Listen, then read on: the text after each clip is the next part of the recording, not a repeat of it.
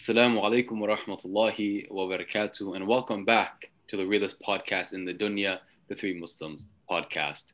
We're joined today with a very special guest, Dr. Omar Zaid. Assalamu alaikum wa rahmatullah. How are you doing today? Walaikum assalam. Wonderful. Alhamdulillah. Alhamdulillah. It's a pleasure to be here. Thank you for inviting me. Habibi, the pleasure is all ours. I was just about to say that, subhanAllah. So welcome to the podcast. Many viewers are looking at, you right now saying, mashallah, very, very good looking man. What is his story, subhanAllah? When I think of the average Muslim, we think of someone like Fayyad, subhanAllah. When we look at you, mashallah, a lot of people are wondering, subhanAllah, what is his story? And you mentioned before the army, subhanAllah, and people were calling you doctor since before you were a doctor. So do you mind sharing a bit of your story, your journey to Islam, whether you were born into it or found it later in life? Oh, goodness me. That's a long, long story. I'll try and encapsulate it briefly. I'm born and raised American as a Catholic in South Philadelphia along the Delaware River, little town called Chester. That's where I grew up. I graduated high school in 1967. I've been a professional musician from the age of 12. I already had my little band and trio when I was 12 years old. My mother was my booking agent. So I have that experience behind me, and I went off to college at Westchester State College to study music, but I wasn't prepared for college. Nobody really prepared me. Even though I had a college preparation course, no one explained to me the true purpose and meaning of education. And that's awfully strange because I've become an educator in my late age. Um, Anyway, I dropped out. I went on the road with a rock and roll band and became involved in all the NAF's business of that venue, from New York to Baltimore, in nightclubs and all sorts of venues. And it was leading me nowhere. Like all musicians, I had a vision of becoming famous, and of course, that only happens to 1 in 100,000 musicians. The rest of us starve or just go to hell. So, in any case, I joined the army to clean up my act, went off to Europe, and was in the National Guard and active duty army for the better part of 8 years. I lived in Germany for 2 years. I got out of the army. I lived in England for 2 years. Then I went back to school on the GI Bill and became a doctor. And that was a 10-year experience. So I became a teacher, because that's what doctor means. It means teacher when you look at the Greek root of the word. So I studied allopathic medicine, and I became an emergency room physician, a certified family practitioner. I passed all the examinations, and I also self-trained myself in homeopathy to balance the medical approach, because by the time I went to medical school, I was a bit older and not as naive as the younger students. And I saw that there was a great deal of miseducation taking place, and actually, psychologically, the educators were breaking all the rules of how to properly educate people. And the bias was very obvious to me. They teach doctors to treat human beings like machines. And, when you go to see an allopathic doctor, you might as well be a car going to see a mechanic. that's pretty much it in a nutshell. There are some people who approach the dynamics of the metaphysical aspects of our being, but most of them do not. They ignore it. So I practiced medicine for a goodly number of years. Actually, I was practicing medicine before I went to medical school, because I was introduced to homeopathic medicine when I was in Germany years previously. So I was beginning to learn that. I became quite good at it. I was a gifted doctor, a gifted homeopathic physician. People came to see me from, I had a private practice as well as a hospital practice, and people came to see me from halfway across the country just simply by word of mouth. And basically for homeopathic treatment, not the allopathic treatment. And for those listening who don't know about homeopathic medicine, we can talk about that another time. But you can consider homeopathy a form of Islamic medicine that is poorly understood by most people, even in this day and age. And it's being openly persecuted by the, how shall I say, the cattle barons who are prosecuting the COVID sham. So after a number of years as a physician, I saw things going very badly in the States. And I decided to leave when I was on the phone with an insurance representative trying to get approval for the treatment of one of my patients. And they were resisting and finally said no. And so it was a young lady. And I said, may I ask you a personal question? And she said, of course, doctor. And I asked her, I said, how old are you and how far did you get on your education? And she said, oh, I'm 22 and I graduated high school. I didn't go any further. And so I hung up the phone. Thank you very much. And I hung up the phone and I said, well, there's the tail wagging the dog. You see, there is an uneducated person telling an educated person what they can and what they cannot do. And that's just the reversal of divine order. Now, I wasn't particularly well informed about divine order, but that's Fitra speaking. And so I began to observe things more closely. And as I was emergency room, I closed down my private practice after that. And I was observing certain aspects of human behavior in the States. And I worked emergency room medicine. And one day after getting off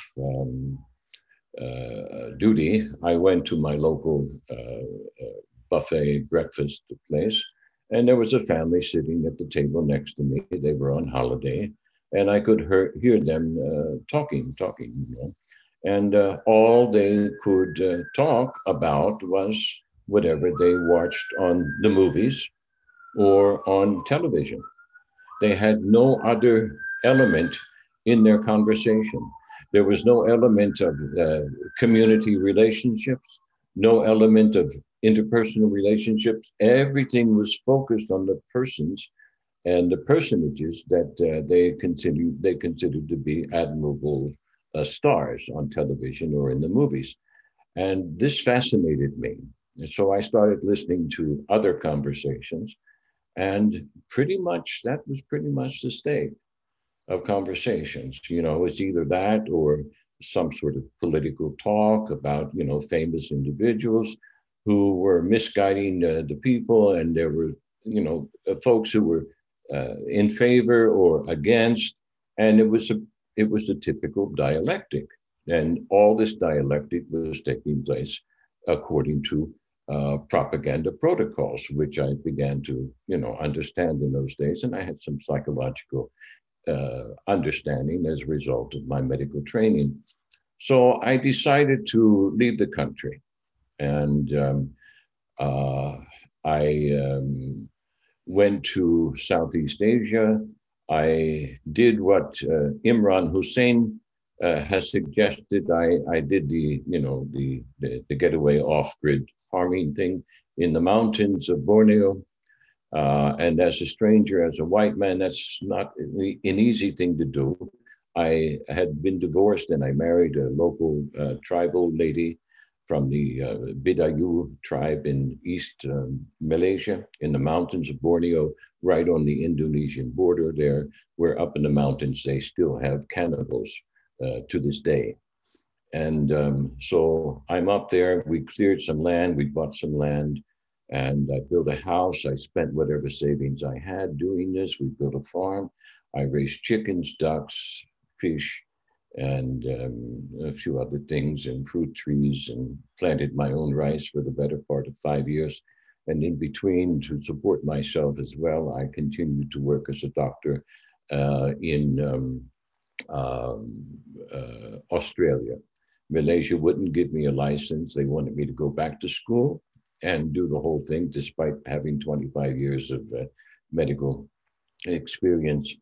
And it's a Muslim country, and I can tell you right now that most of the doctors are incompetent, and which is a very sad thing to say. So they refused to give me a license. Australia gave me a license, and I went there to work as a locums. I almost emigrated to Australia, but I saw the same things happening in Australia that was happening in the States.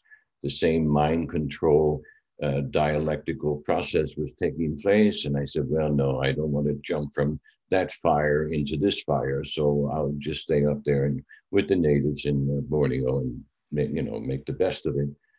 Then I was also doing a sort of Christian missionary work because I'd become a Christian a few years prior to my relocation, and I was quite serious about it. I studied the scriptures. I studied as much as I possibly could, and I was doing preaching for the local tribes under the authority of one of their local pastors, whom my wife knew very well. She was also a missionary, and she was a missionary to some of these cannibal tribes before I arrived there. These are the headhunters, and one day the chief pastor was unable to attend Christmas ceremony on Christmas morning, and they invited me to give the sermon. And I had been studying intently the pagan origins of the Christian system. And so I gave the sermon that day on Christmas morning about the pagan origins of the celebration, and on the name of Jesus Christ, because it's not Christian at all. It's not Islamic at all. Nobody he ever knew called him Jesus, including his mother, you see. So I did this, and I gave the sermon, and this was a Pentecostal church. In the Pentecostal church, you get a lot of amens and hallelujahs and thank you, Jesus, and all this sort of thing. I've been there, I've done that. And there was no amens. There were no thank you, Jesus, no hallelujahs when I finished my sermon, what you would call the khutbah. There was pure, absolute silence. Now, the head pastor's daughter got up. She was also an assistant pastor and usually took over when he was gone. And she took the podium after I sat down, and she said, addressed the audience, and she said, there were about 300 or 400 people there. And she said, oh, well, I know you're all shocked by what doctor has said, but everything he said is true. So let us pray. And so there was a somber prayer, and the service was closed, and we left. And there was some murmuring, but no thank you, Jesus, and no hallelujahs. There was no joy left in that Pentecostal church. I had wiped it out with the truth. And 3 days later, the chief pastor came to my farm. I was sitting on the porch in a rocking chair, just contemplating whatever I was doing. And he came up, approached me, and said, I understand what you did the other day, and I have to dismiss you from your post as a teacher in our congregation. And I said, I can explain. He said, no explanations necessary. You're welcome to come and, join us for services and pray, but you can no longer teach. So I thanked him very much, and he went on his way. And I never went to that church again. It was my custom to pray twice a day at sunrise and sunset. And so for the next year, that's what I did while I was attending to the farm. And a year later, my wife was pregnant with our second son, and she gave birth and went to live with her mother for the postpartum period. I never let any of my wives get up out of bed for at least 6 to 8 weeks after they gave birth. And all of them, too many probably, all of them were back in their genes within 2 or 3 weeks, thank God. But I knew what medicines, homeopathic medicines, and how they should be treated in order to do that. And I can explain that in another session if need be. Anyway, she was with her mother, and I was alone at the farm. And I brought a large library with me from the States. It was an extensive library. And I had read most of the books 2 or 3 times. And I was looking for something to read again in her absence. And there was one book there I hadn't read, and it was a copy of Yusuf Ali's translation of the Quran. So I picked it up and I said, okay, Satan, I'm going to find you. And I said, I was determined to find how it was that Satan had misguided millions, billions of people these last 1400 years or so. And so I opened up the book and I opened it up to the first prayer. And then I was shocked. I said, my God, that's the most perfect prayer I've ever read. You see? And I said, boy, Iblis is really smart. So I continued reading, and I couldn't put the book down. I read night and day for 3 days. Then I finally closed the book, and I went immediately to the Bible, to the almost the last page in the Bible, to Revelations, Book of Revelations, chapter 22. And there, St. John the Revelator is having a conversation with a messenger that some people considered to be an angel, others considered to be Jesus. Many, I think the theologians in the Christian congregations are maybe half, split half and half. It was an angel or it was Jesus. In any case, angel means messenger, and a messenger can be a prophet. We all know that. Most Christians don't know that, but they don't take their faith seriously enough to really study it, like most Muslims, you see. And that's a big problem, because Jibril said to the prophet, the first word was read, was it not? Of course it was. You can't become educated if all you do is recite. Recitation is insufficient. You have to read. And I can expound on that later. Any case, in this conversation that John is having with Jesus after all these wondrous visions that he had, he then is so astounded and so moved, he kneels down and to worship this messenger. And the response from the messenger, it's right there in this book, it's right there in the New Testament, is the messenger says, "Do it not. I am a man like you from the tribe of Judah. Worship God alone." There it was, right there. Now, I had read that many times, but I never understood it until after reading the Quran. So I closed the book, and there it was after midnight, and in the privacy of my little living room in that farmhouse up in the mountains of Borneo, I confessed a Shahada to the angels, to the jinn, and whatever animals were listening, you see. And La ilaha illallah, ashadu ala Muhammadan Rasulullah. Alhamdulillah. And I became a Muslim. Nobody preached to me. Now, the background to that is the fact that I had studied the scriptures and I had studied the parascriptural literature extensively. In between all of my work as a doctor and whatever else, I was always reading. That's why they called me Doc. When I was in the army, they called me Doc, because I was the only one with an open book almost everywhere you went, every time you saw me, I was reading. I knew 40, 50 years ago that the vaccines were a scam and medically unsound. I was the first one in the army to refuse the swine flu vaccine. They arrested me for it. So as a background of extensive reading, with a background of extensive reading, when I read the Quran, and then I came to this passage there, I mean, there were a couple of passages I came across and I just wept. But I came across one passage that essentially said, we have given the Quran as a mercy and as a blessing and to complete what came before. Well, I'm here to tell you that I read that book knowing what came before. And not only knowing the scriptures or the parascriptural literature, but also the history. I had already been involved in the occult.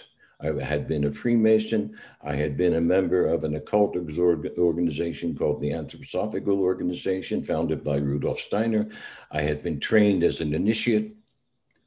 I had been trained to leave my body consciously and do astral travel. I knew all of this stuff, and I knew the occult history when I read the Quran. So when I read the Quran, and it talks about the enemies of mankind and these wicked men in high places planted by Allah in all of the cities, I knew who they were.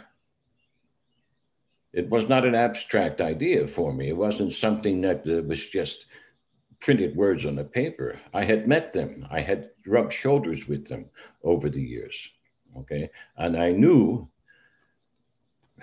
the way in which they manipulated people, which is one of the reasons I left the States and swore I'd never go back.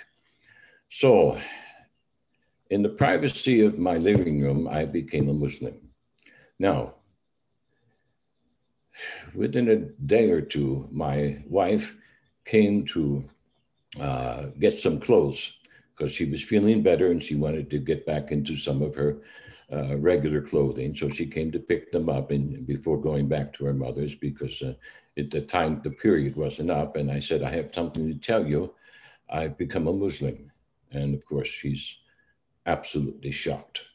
You know, and she was speechless. She really couldn't respond to me. And she gathered her clothes and she said, I have to go. And out the door she went. Next day she came back with her an aunt and an uncle and two brothers. Okay. And they told me the one brother who had the best English, he spoke for all of them. And he said, I understand you've become a Muslim. And I said, yes, I can explain what's happened. He said, we don't want an explanation. We want you gone. It's just like that. Now, I had invested all of my life savings and whatever cash and whatnot in this place. And I was a stranger in a strange land.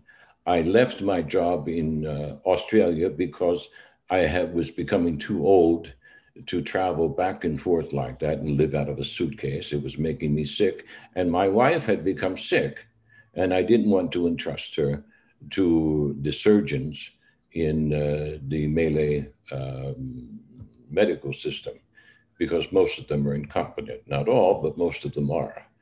And they think otherwise, but this is a problem with human denial. So, and the medical educational system, which they've copied from the West. See, they've made partners with the Jews and the Christians, and they're jumping right into the lizard's hole, this exactly like this the Prophet said. So I stopped working, and I just continued my farm work. I was the only white man in that they'd ever seen planting rice in paddy rice on the mountains and raising fish and ducks and chickens. And I would take them I'd slaughter them and take them to the wet market myself, you see. And that market is about 25 kilometers from my farm. And it was run predominantly by the Chinese merchants. And I had a little stall there, and I sold my fish and whatnot. And we made enough money just to get by.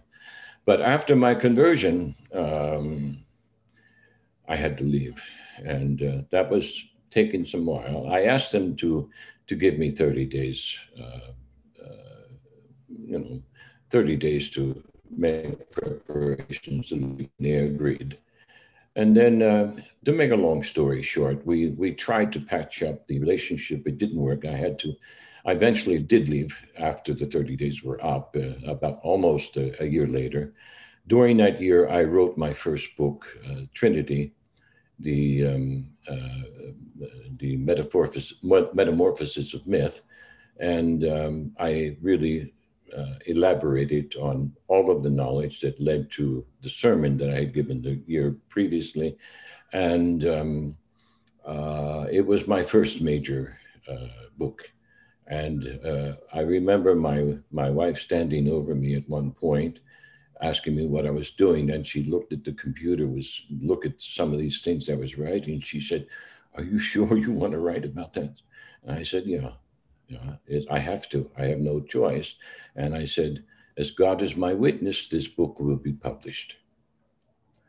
And about a year later, some a publisher from West Malaysia contacted me and invited me to come to Kuala Lumpur.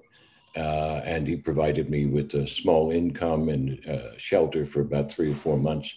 And that invitation occurred just at the moment when the Malay government uh, in East Malaysia changed the immigration laws, and I was no longer able to stay because they required foreigners.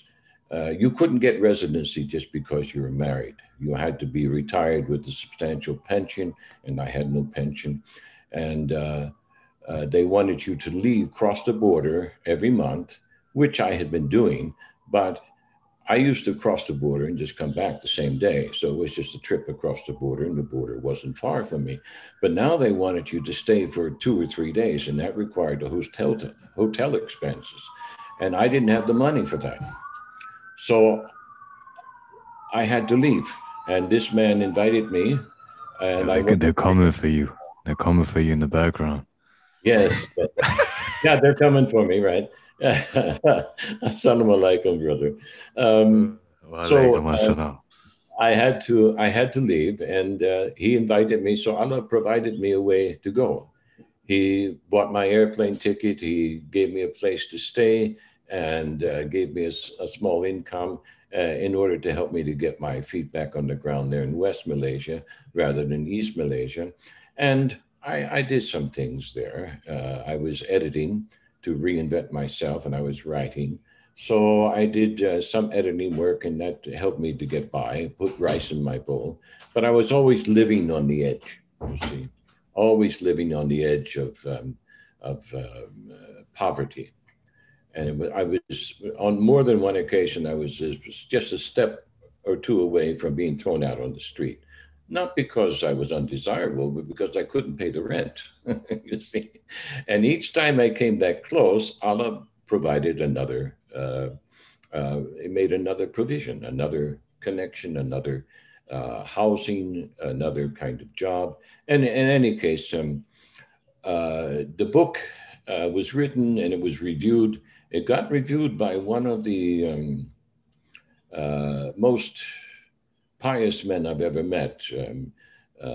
And he was also the vice president of the Islamic University there. And he reviewed the book and wrote an introduction to the book. The book hadn't been hadn't been published, but he asked me if he could have the manuscript because somebody had told him about the book, and he wanted to meet me. He actually came to my farm.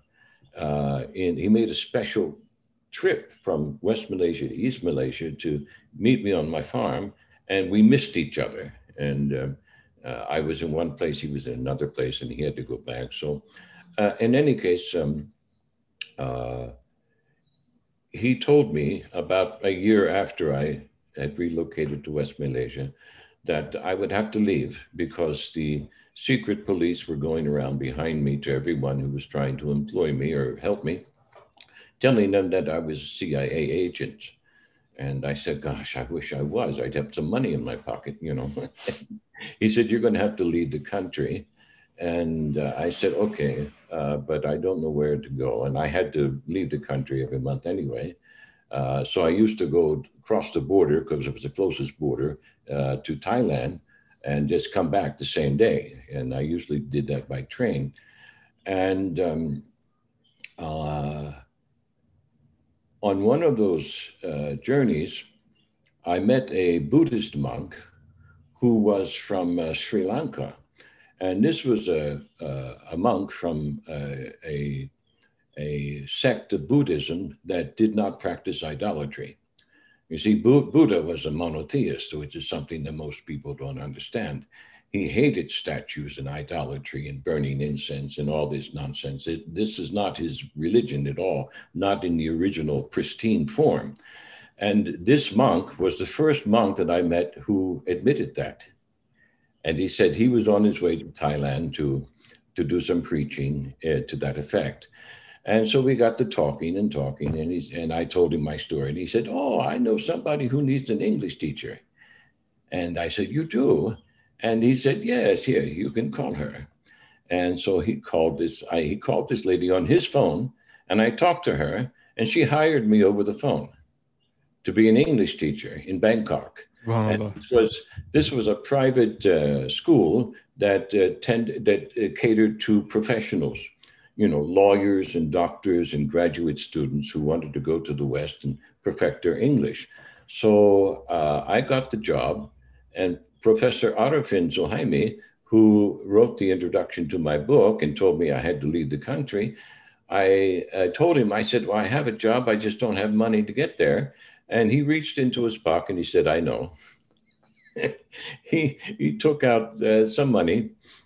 These were American dollars, which he had held on to for about 30 years in his bedroom, top bedroom door. Didn't know what he was going to do with them until that moment. He handed them to me, and that was enough to get me to Bangkok, pay for my first month's rent and food, you see. And so there it is, you know, Allah provided for me again. So I went to Bangkok and I taught English for a year. And in the meantime, my manuscript made its way to the desk of Professor Osman Bakar, who was then the research director at ISTAC, which is the graduate school, the top graduate school for Muslim alim in Malaysia, and a part of the International Islamic University system of Malaysia. So he read the manuscript, and then he called me because here at the end of that first year in Bangkok, I was about to be expelled from the country again because they changed the rules about being qualified for English teacher. So here I was, a medical doctor with, you know, all those years of experience. And I was about to be thrown out of the country because I didn't have an English qualification, you see. Most of the English teachers who teach English don't have half the qualifications I had, but they have a piece of paper saying they do. This is the nonsensical climate of the society that we're now living in. So he called me. I got this phone call. I'm a month away from leaving the country, from leaving Bangkok. And he called me and he said, "Dr. Omar, I'm Professor Osman Bakar, and I'm at the IIUM ISTAC campus. And I want to know, I've read your book and I'm really impressed with it. I want to know if you'd come back to Malaysia if I got you a position at the university." And I said, "Sir, if you did, I'd consider that an act of God and I would have no choice." And so he called me back the next day. It's on. And so he sent me money and I became an alim overnight. I was hired by the university without going through any interview process, without any application, purely on his word from having read my book, okay? And that's nothing short of a miracle. Or equivalent to it. I mean, it's not water coming out of your fingers, but that's, seemed like it to me at the time, okay? So I went back and, you know, I was really shocked because when I signed the contract that I hadn't interviewed for, it was just put in my hands. It says, "As an alim, you are required," and I read all these requirements, but I said, "Alim? Me?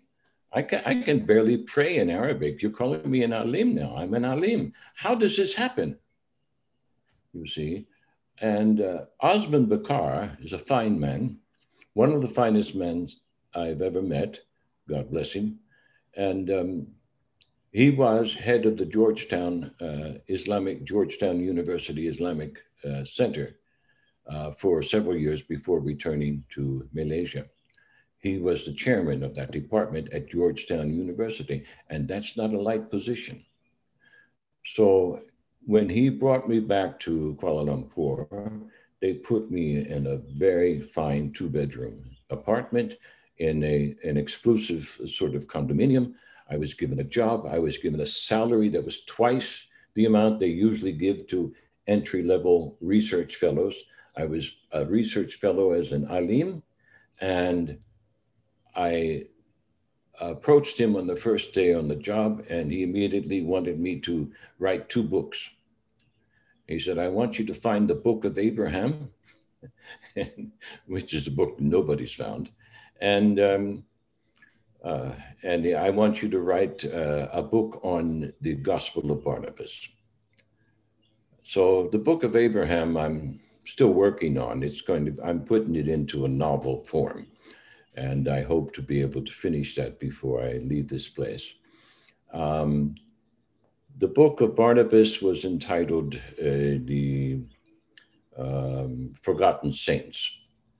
And so I wrote that book, and in the research, in the process of writing that book, I discovered that this one gospel is the link between Isa and Muhammad. There's absolutely no doubt in my mind. Now, I know that there's some controversy about its provenance, but it's legitimate. And whatever the controversies are, they're based on Italian, Spanish conflicts within the Roman Catholic Church, one family vying against another family for papal power. And they used the gospel, and then they made interpolations and all that sort of thing. But the original gospel, like the original Injil, is perfectly understandable if you erase all of these interpolations. And that's not an easy thing to do, because you have to be well read to do it. And most people, including Muslim alim, are not. So I was able to do that, and God be praised. I recommend that people should read that book, because it clearly makes the link between Isa and Prophet Muhammad. And so I continued working in Malaysia as an alim in this university and a few other universities for the next 10 years. And then at the age of, how old am I now? 72, about 4 or 5 years ago, I had a collapse in my health. I suffered multiple sclerosis. I just collapsed one day when I came home, and I couldn't work anymore. And thank God that now, if you saw me 4 years ago, I couldn't walk without assistance. Now I can, because I've modified my diet and a few other things, and I'm able to manage, but I'm still crippled. And then I had a major heart attack, so I retired. Now, I retired to Thailand. I had a Thai wife after divorcing the Christian wife. I had a few other wives in between. It didn't work out, including a born Muslim. I really wanted a Muslim wife. I couldn't find a decent one who was willing to marry me. They all wanted, a house and a car and, all these other things. They, had nothing to do with Islam. Yeah, we can talk about marriage on another occasion. I've heard some of your comments on it. It needs to be addressed. And so I did that thing. And the born Muslim woman, she was from Indonesia. And she turned out what I thought, I married her for piety, not because I was attracted to her, but I was attracted to her piety. And I needed a Muslim wife, you see. And so she married me, and she knew I wasn't attracted to her. And she became one of the worst wives I've ever had. I married the Thai lady who converted to Islam, and I really loved her in all the realms. And the born Muslim wife became so jealous that I had to divorce her. It was just impossible to live. And we lived together in the same house. And why do you do that? Well, that's what the prophet did, isn't it? Of course it is. He lived with all his wives, except the Christian wife, they all lived with him at the masjid. You know, they all had their little rooms right next to each other in the masjid. They would wake up in the morning and say, Assalamu alaikum, sister, how shall we serve our Lord and our husband today? Well, at least that's what they should have said. Muslims today, the Muslims today, they don't have this attitude. You know, they want the car, they want the fancy dress, they want the gold, they want the, whatever it is. They want to be treated equal, okay? They don't understand what equality means because no one's thinking clearly. So anyway, I retired to Thailand after my collapse in health. I had a heart attack about a year later, and a major surgery requiring quadruple bypass surgery.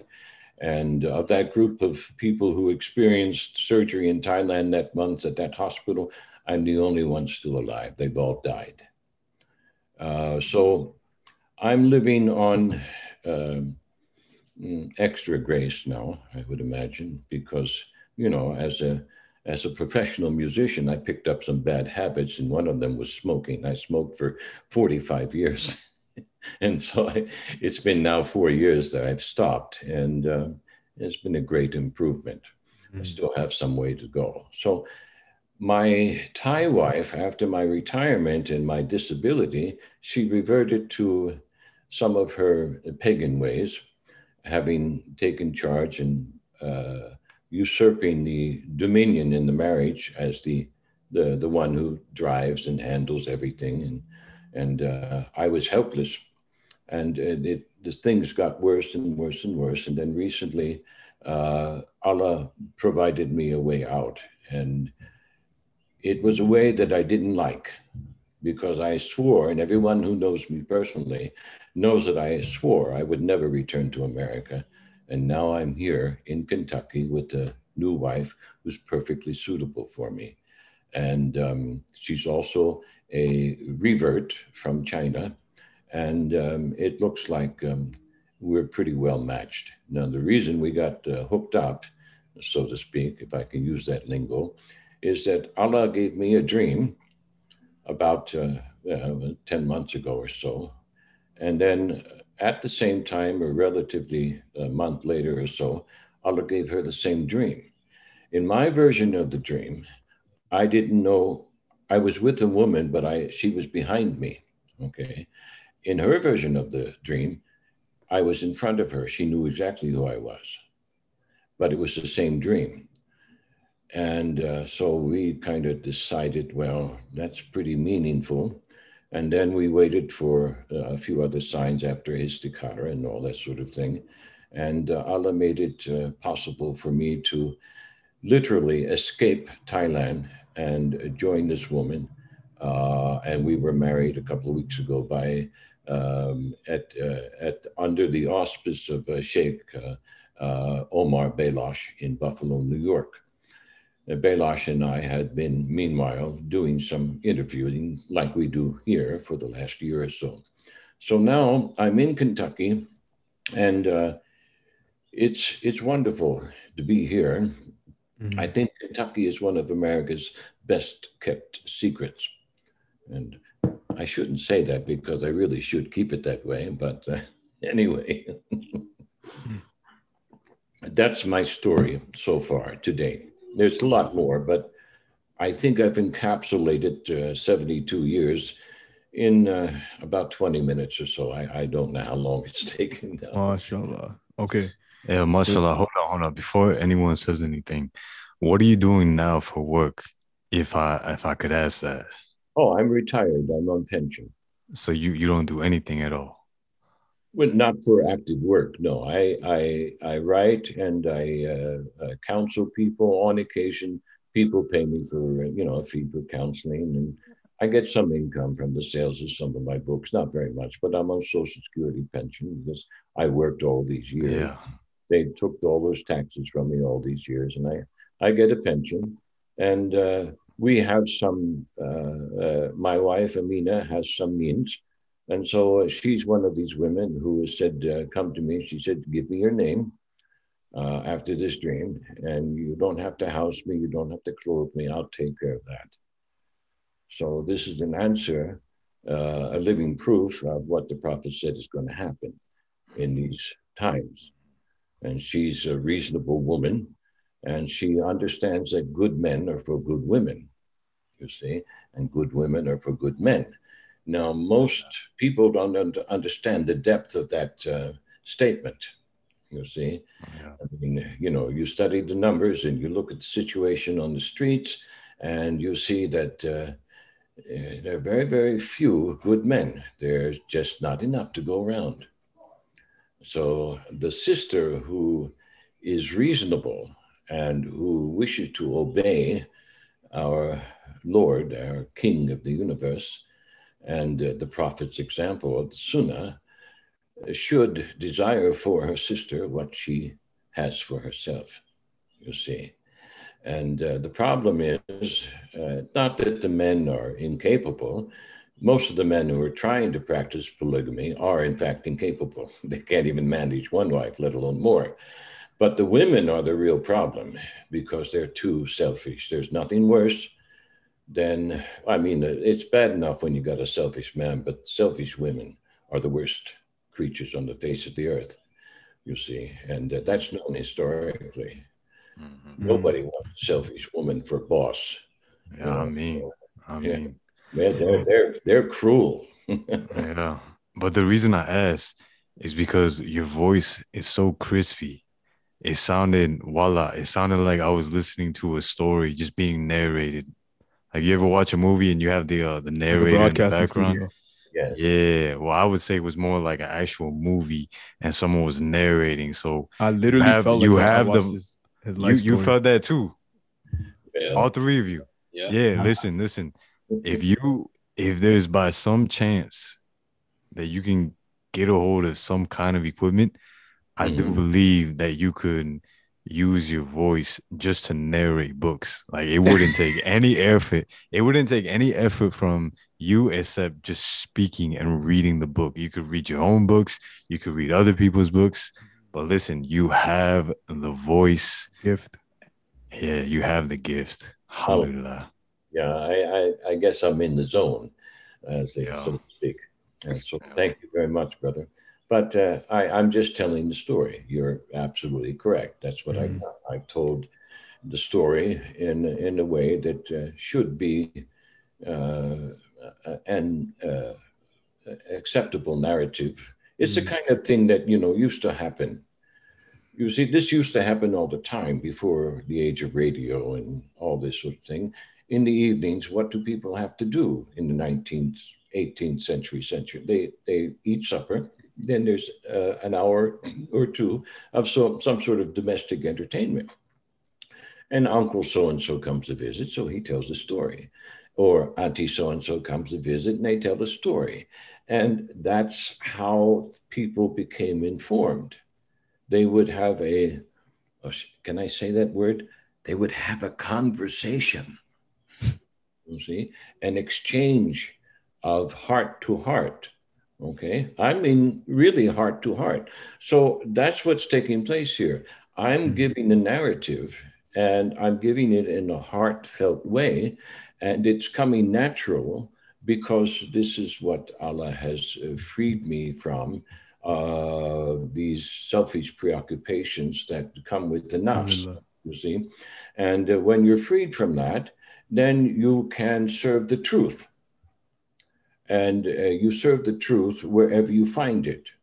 And wherever you find the truth, you find Islam. So the truth doesn't always look like a Muslim. That's the Mhm. truth of the matter. And so when you hear the narrative like that going heart to heart, you're having exchange because you see, if you're actively listening to me, then that's your heart is responding, you see, to what I'm sharing. And this is an activation. This is an activity, okay, and it's bilateral, okay. When you have people who are preoccupied with their own nafs and their own ideas, their own ideations, their own biases, they don't listen, or they don't tell the story. They can't tell the story because they don't have the narrative. They don't have a real narrative that holds on to the truth. You know? So I thank you for sharing that with me, brother. Is it Angel? Angel? Angel. Say again? Angel. Again. So thank you. That's encouraging. I like to teach, but I only like to teach people who want to listen, who want to learn, and who have the capacity to listen and to hear, you see, and to see metaphysically what is taking place. Now, if you see metaphysically what was taking place in my life as I related that narrative, that's a sign of guidance, you see. And this is something that enriches not only me, but enriches you as well. So teachers need students who can help them enrich themselves, because each time people like me give the narrative, we're learning something new, because there's things in us that we don't necessarily know that we know. And when the student asks a question, I often find myself speaking in terms that I hadn't really considered consciously before, but they were already there. So it's like the student who's sincere and who listens um, will draw out from me like a bucket from the well, and they'll draw out waters that I don't even know that are there. So this is an exchange that is blessed by angelic presence, you see, and that is a form of guidance that is missing in the Ummah today. It's missing. You go to Juma on Friday, you fall asleep during the khutbah. This is not happening, you see. This exchange is not there. Why, Bill? Because the imams are giving the same old nonsense, the same old religious, they're spinning the wheel. They're on a plane. They're not on a spiral that ascends to heaven. It just doesn't happen. And that's why, sure, everyone wants to go and be blessed and have their sins forgiven. But my God, I've been to Jummah so many times and I see people just falling asleep. The brothers are all there sleeping, they're nodding off. Facts, facts. And that's because the imams are not inspired. They're not speaking from the heart. This heart-to-heart exchange is not taking place. And it's been a rare experience in my 15 years as a Muslim to actually experience that during Jummah. And the imams who can do that, they're usually dismissed by government officials, because if you can do that, then you get too close to the truth that makes the government officials uncomfortable. You see? Yes, bro. Let me just add in. And first of all, man, mashallah, just hearing your story, wonderful. Like I have so many things that I want to get across. So first thing, this will not be the only episode that we film with you. There is no way that we can get, and I'm sure I don't need to ask the three brothers right now. They're on the same page. There's no way we can get everything that we want to discuss with you in one episode from the few minutes that we've been talking.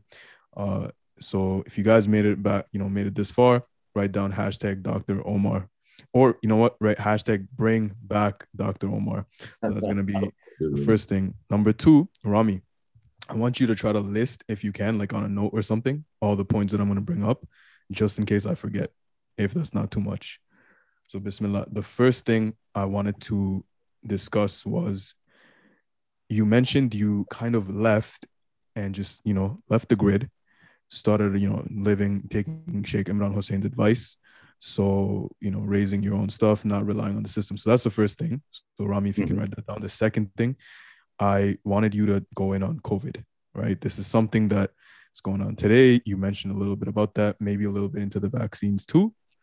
And once that's done, the third thing, we can talk a little bit about the occult. So I know we can't talk about everything today. No. So I guess at least let's cover the first part, inshallah. So the first one was why you decided to leave the grid and kind of just, be off the radar. Well, you see, I was very cognizant of the fact that I was surrounded by um, colleagues, neighbors, family, and acquaintances that were all under a form of mind control. They were no longer thinking clearly. And this puzzled me. And I studied the matter a little bit and came to realize that it was a result of propaganda.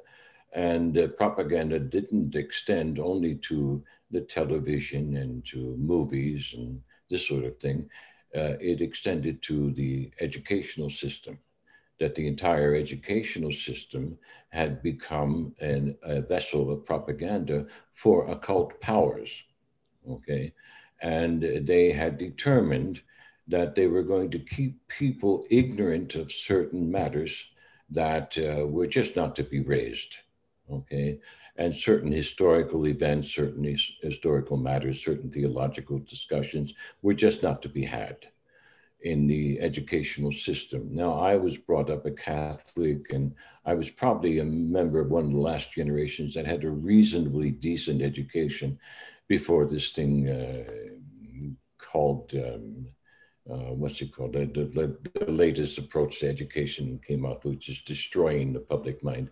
In any case, when I went to school as a young man, we were still able to study history and literature and a foreign language, and we had to become proficient in mathematics and that sort of thing, and music. So all of these were kind of balanced in the educational system. They're not anymore. Okay, so I was fortunate in that realm, and even though I didn't, my first round about with the college university system was a failure. When I returned, I was much better informed, and I knew why I was going to become a doctor, and I was more well read as well. And so I saw all of this happening, both from, especially what happened to me as an American was I lived overseas for 4 years, the better part of, no, more than 4 years before coming back to the States and going to school as a medical student. So I was able to see how mind controlled the population was because I had had this broader experience living as an expat overseas. I'll give you an example. One of my first days at the Student Union in the University of South Dakota, I was walking down the hallway and there was an announcement on the radio that Anwar Sadat had just been assassinated. So I quickly ran into the Student Union television room. And there, I had never been in television room, you see. And there, to my surprise, I saw all these couples, boys and girls, young men and women, sitting next to each other, and they were all watching soap operas. I walked up to the television and I changed the channel in front of all of them. And I said, something important has just happened. And I changed the news station, and there they were telling what happened with Anwar Sadat, how he was assassinated and everything. And I was shocked. And I'm listening to this, and they are all booing me and hissing me out of the room. And I turned around and I said, don't you know who this man is? They said, we don't care. And no, they didn't know who he was. And I mean, Egypt, who cares about Egypt, you see? Who cares about such things? Turn the channel back to the soap opera. That was the demand. And so I looked at this. I stayed in the room a few minutes and I saw these young men all trying to please their women so they can get in their pants by watching the soap opera. That's what the reality was. Manhood was on the decline. I was surrounded by a society of what one famous European professor called boy men. Okay, he said the post-war generation has raised is raising boy men. These are men who never achieve manhood. All right, and they are governed by their women. Okay, this is not the way to serve Allah subhanahu wa ta'ala. And of course, I didn't know that at the time. But having experienced that and then going through medical school and seeing the propaganda and the bias and the unscientific approaches to education and even the art of medicine, because medicine is an art, it's not just a science.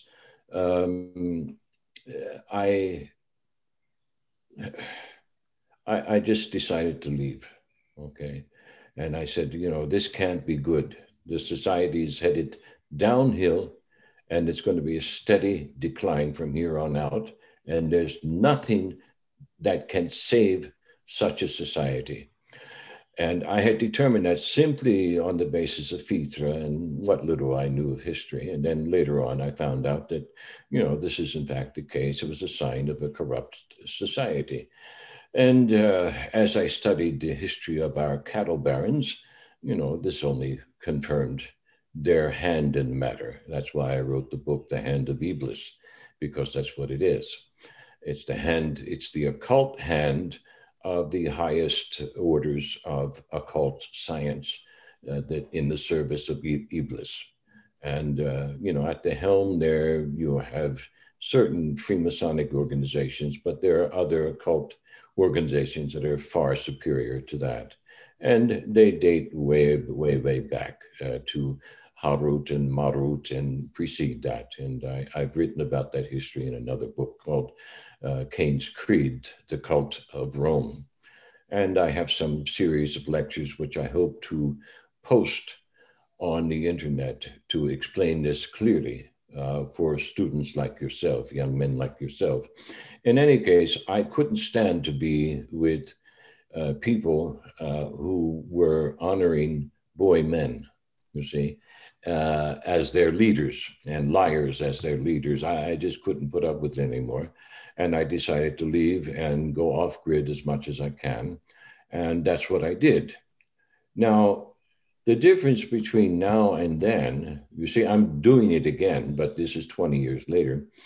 I'm doing it again because the first time I did it of my own volition. See, I did not do it with Allah's guidance.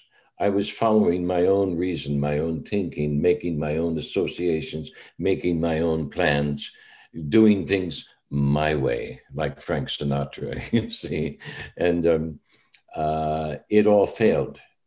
Now, Allah in His mercy rescued me from that mud of chaotic thinking that's brought about by arrogance and pride. Even though I'm right about my assessments, I was still arrogant about it, you see. And you can't accommodate the truth, and you can't honor Allah subhanahu wa ta'ala with any degree of arrogance left in your soul. It's got to be wiped out, you see. And then I come to find out later, you know, this is the Sufi goal, you see. I said, well, okay, all right, I'm getting there, you see. And I'm not doing any of these Sufi practices. Allah's just sort of beating it out of me. You know? So that's why I left, you see. So I said, okay, I'm going to go to some place where people are still holding the families together. That's my idea.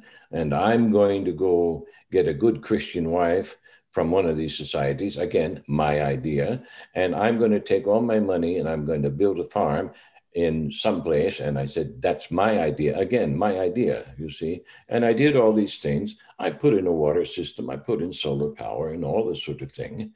And what did Allah do? He ripped me right out of it, you see. He ripped me out of it because it was my idea. It wasn't his idea. Mm. You see. And I learned that lesson the hard way. And now people are always writing to me, what about Hijra? How can you do these things? What can you do? And then, of course, I learned some things, practical things from this experience that I can now use now as I kind of redo the whole 9 yards of going off grid and becoming as sustainable as possible when confronting the years to come, because the years that are in front of us are years of precipitous decline. There's no doubt about that. Mm-hmm. And so your listeners are well advised to do istikhara and to seek Allah's will and as to how to manage this. And I get a lot of requests about this. And, you know, some of us are going to be able to do it and others are not. I mean, the Prophet made that very clear. He said, when you see all these things, you know, run to the hills, take your camel, your sheep, or whatever, and go like the Bedouin. He didn't say go live like the Muslim. He said go live like the Bedouin. Most of the Bedouins in his day were not Muslim. Okay, and but these are people, these are indigenous people who understand the land. Okay, they can read the land like you read a book. Okay, and he said, go live with them because they will help you to survive. So they're going to provide your ark. Okay, so some people can do that, but you can't just decide you're going to go do it. You have to do it with guidance. Allah has to provide the connections, the relationship. You've got to have a relationship in order to enter into these circumstances. So, what else did the Prophet say about it? He said, well, when you see these things, if you can't run to the mountains, Isa said the same thing, by the way. He said, then you go get a piece of bark and you go sit by a tree and chew on it until you're dead. It's going to be better to do that, you see. So, can you build an ark? Can you do hijrah in the city? You probably can. To a certain extent, it's going to be limited. You get yourself a small high rise, maybe 8, 9, 10 floors if you can afford it. And you do the Babylon thing. You get some hanging gardens, do aquaponics and that sort of thing. And you might do roof gardening and patio gardening on the balcony, and it probably be sustainable to a certain extent. But still, the hordes, the hungry hordes, and they're coming, they're going to come at you. And you're either going to have to shoot to kill, or you're going to have to go find a place to chew on that piece of bark. Man, yo, I'm shocked, bro. Oh man, the reason, I'll let you just tell them know what we were talking about last few weeks. Yeah, so that's the situation that we're facing. So I've done it on 2 occasions now. This is my second approach at it in my declining years, and I hope I have enough time left to get my young wife settled in and as sustainable as possible for the years to come. And in the meantime, I'll finish that book of Abraham in my novel because I'm putting it in a narrative form, in a novel form. And that's one of the goals that I've asked Allah. I said, please don't kill me until I'm finished that novel. It's been one of my prayers. And so I hope after we settle down, we've just moved in a couple of weeks ago, and we're settling in and we're making the plans for the sustainable development of, we've got about 5 acres here, and we've got a fully stocked pond with all kinds of fish in it. And we want to turn the land into, I'm going to talk about something here that has just come to me recently as a revelation, because people have asked me, well, what do you think about what's going on in Jerusalem and all that sort of thing? And, my response is, look, the Rock of Abraham has been there for millions of years, and it can take care of itself. It doesn't need you to protect it. And that masjid that's built there, that wasn't there when the Prophet made his Miraj, okay? And that Temple Mount is not the site of the Temple of Suleiman. It's just not the right place. That's an old Roman fortress. That's what it is.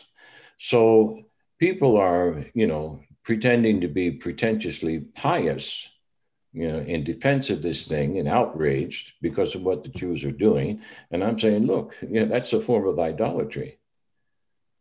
And why do I say that? Oh my gosh, Dr. Omar, you're so blasphemous.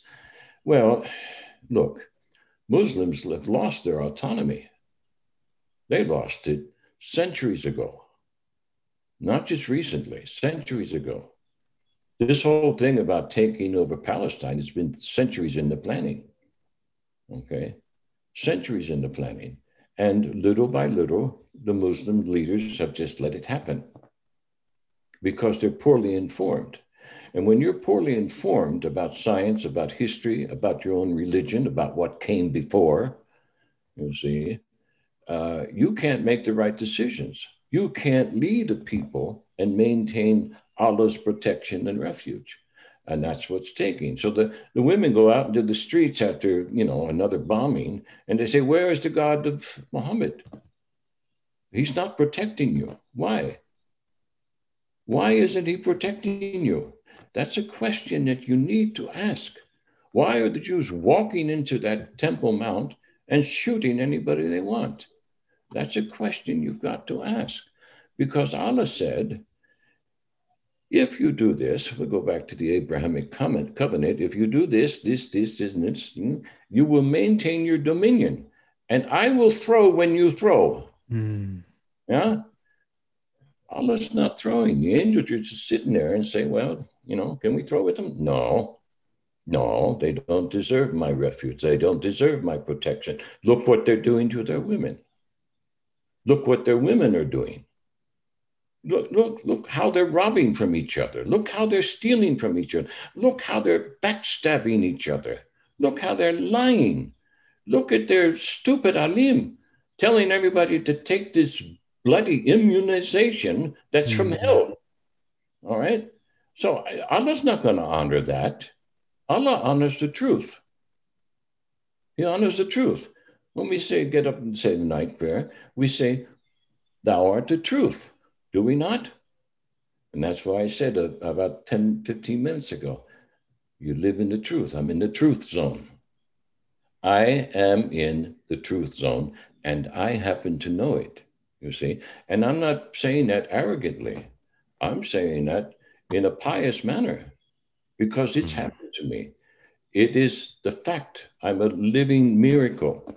I'm a living proof that the promise of Allah is true. And what does that mean? The promise said, the promise is dominion, the promise is safety, the promise is refuge. Is it not? Of course it is. Where is it for the Muslims? Very few of them have this. And those who say they have it, it's mostly because they're wealthy. And where the wealth come from? Mostly because they've stolen it. Mostly. You see? So, what am I trying to say here? Well, we've got a covenant and we've got a promise and we've got, what is it? What's this whole thing about Jerusalem and Palestine about? It's about the promised land, is it not? Of course it is. So there's the covenant, there's the promise. Those two words are very, very important. And Muslims have lost the promised land because they didn't keep the covenant. They didn't keep their half of the agreement. Well, it's the same thing happened to the Jews. Same thing. Same things happened to the Christians. They haven't kept their covenant either. And they've lost dominion in their own land, and they're being ruled by these cattle barons, and they don't realize it.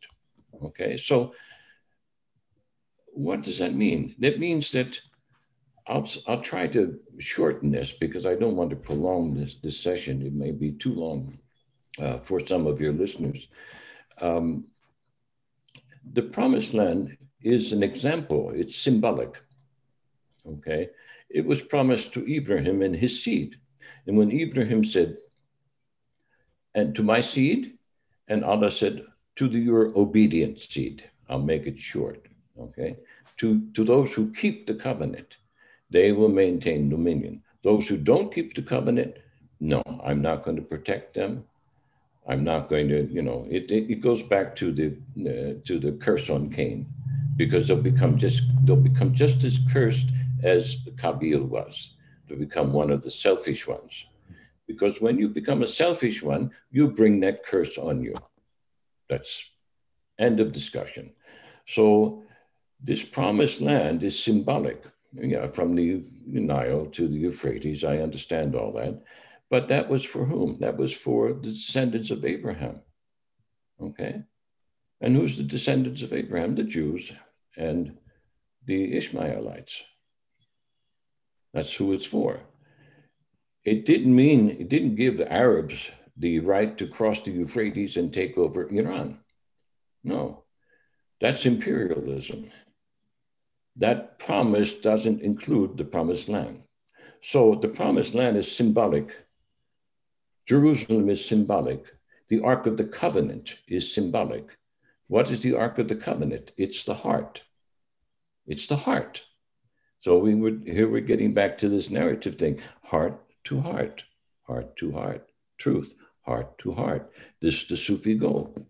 And what is the promised land? Refuge, dominion, provision, protection, okay? As-sakina, okay? That's the promised land. And who's the promised land? Well, we're all made of mud, aren't we? We're made of the land. So we become the promised land when we obey Allah subhanahu wa ta'ala. That's real simple. And it doesn't matter where you are in the earth. If you're obeying Allah subhanahu wa ta'ala and you're on true guidance, you will find this refuge. Allah will give it to you. You will find your own promised land, whether it is in your marriage bed, in your own little house, or no matter where it is, whatever village you got up there in a mountain someplace, I don't care where you are, you will have the promised land right there. And even if it brings you to your death, you will die happy. And you will die with the covenant on your lips. Yeah. Before we go on, I just wanted to ask a side question. It's not really relevant, but how many wives have you had and how many kids do you have? Oh dear, I guess somebody wants to know. Okay, I've been married too many times. That's part of my I guess you can say maybe regret, but it's also part of a search, you see, that men make and women make. We're looking for that right covenant with the right mate. And we have, because we're living in a society that doesn't provide the proper education in this realm, including Islam. They're terrible with the respect to educating people about marriage and the psychology of what needs to be understood between men and women. Many mistakes are made, and because of the chauvinism, the male chauvinism particularly that occurs in Islam, that prevents a decent marriage from taking place. So the promised land is in marriage is not always accessible. So I've had I think, let's see, 5 wives and a number of concubines along the way. It was sort of, covenant wives, if you will, that weren't married legally, but 5 wives who were married legally. And I have 10 children that I know about, that I acknowledge. If I have any other children, it could be that some of these women that I've had liaisons with in the past didn't tell me, and I don't know they exist. Allah knows. So one of the reasons I have written a book called The Taqwa of Marriage, and I've just finished writing another book called Sexology for the Wise, is because I have made numerous errors. And we learn, and everyone knows, especially mature men, we know that we learn from our mistakes. So I've made many mistakes and I tried to rectify them. And I've written these books to try and prevent others from making the same mistakes that I've made, you see. So having said that, I hope that answers your question. No need to get into all the personal ramifications, although some of those stories are very interesting. And all of them hold lessons, okay? At least they've held lessons for me, and probably would be of use on a further date if we discuss marriage and sexual relationships and all that sort of thing. So I think the next episode should be more on COVID vaccines. We can talk about that. Another episode could be on sexual dynamics and all that. Yes. But before we wrap this current one, I wanted to ask one question. Yeah. So there was definitely a lot said today, a lot to digest, man. Jessica out here for that. But one question that I want to ask you, and I'm sure a lot of people have this question. Sure. How does one go about living off grid? Like, what are the steps what needs to be done, how can it be sustained for a lifetime. Yo, listen, I've been fasting all day. I'm gonna go refill my water bottle and come back. Ah, And I want you guys to just wait till I come back because I don't want to miss anything. oh, I see. Okay, let's just save that for the next session. Okay, I'll give you one word. Work. Okay, it's not an idea. It's got to be work. It's hard work, Yeah. sweat, Yeah. hard work, long hours in the field. It's not an easy thing to do. And most Muslims do not have what it takes to do it. I'm going to tell you that right now. They're too abstract. They're too busy praying. They're too busy reciting. They wouldn't do it. They wouldn't do the work. They do it for a week or so and then give up. I'll tell you that right now. It requires work, hard work. All right. Okay. So we So if probably stop there, brother, for your sake and for everyone else's sake, and we'll try and do this again another time, inshallah. inshallah. All right. Bro, this is gonna be You've whet our appetite. definitely. It's gonna be a multiple part series. Yep. But Rami, any thoughts? I'm completely speechless. I do have questions as well, but as the brother said, enough is enough. MashaAllah, when the teacher says that, we're actually taught, the etiquettes of the student is not to overwhelm the teacher or not to ask too many questions. So, Jazakallah khair. May Allah bless you, your family, grant you all the highest levels of Jannah. May Allah allow the future episodes to come to fruition and allow us to learn from you, from your experiences. And everyone, look up the books he was talking about. Which book would you recommend, if you could recommend one or two? Well, I would definitely recommend Trinity and the Gospel of Barnabas, which has the title The Forgotten Saints. I don't think you can get the hard copies anymore. They're probably all sold out, but you can certainly download the PDFs. Okay, perfect. I'm gonna link everything in the description. Inshallah. Yeah. Rami, Right. anything else? That's it. Okay. I wanted to slide something in real quick. The main takeaway, brothers and sisters, is living in accordance with the guidance of Allah. And this is something that I want to hit home because everything that Dr. Omar Zaid was speaking on is true. How did we even find Dr. Omar Zaid? It was through listening to the guidance that Allah gave us. We had a sister, her name was Milan. She came on for an episode to speak on, polygyny, speak on, the system, the sex industry, how it's corrupting women, how they're losing modesty and all that. And she mentioned in a passing remark that her father is a Freemason, right? Still part of the occult, and how she's been having these conversations with him, trying to, bring Islam to him. And somebody commented that if you guys want the man to, guide, her too, that can maybe, help out or make a video, it would be Dr. Omar Zaid. When I heard about it, I saw that comment. I was like, I haven't really heard of that name, and looked you up, sent you an email, and that's how we are here today, just through the guidance of Allah. That's how it is. That's exactly how it is. And every good doctor knows he doesn't have to advertise because it's word of mouth that brings the patients. They will just come. And that's how it was when I was in practice, alhamdulillah. I was booked 3 months in advance. I mean, it was very difficult to get in to see me in those years. And I was, still following the nafs. So that's saying something, because that's the truth that you've just mentioned there. The truth of what a man does or what a woman does precedes them. Their reputation precedes them, and this opens doors or it closes them. Okay, in certain cases, in my case, it certainly closed doors. So thank you very much, brother. Yes. Barakallah feek.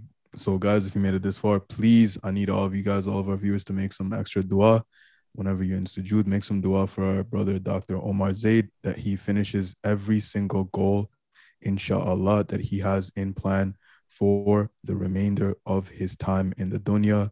And that being said, I have nothing else to say. Rami, end it off, bro.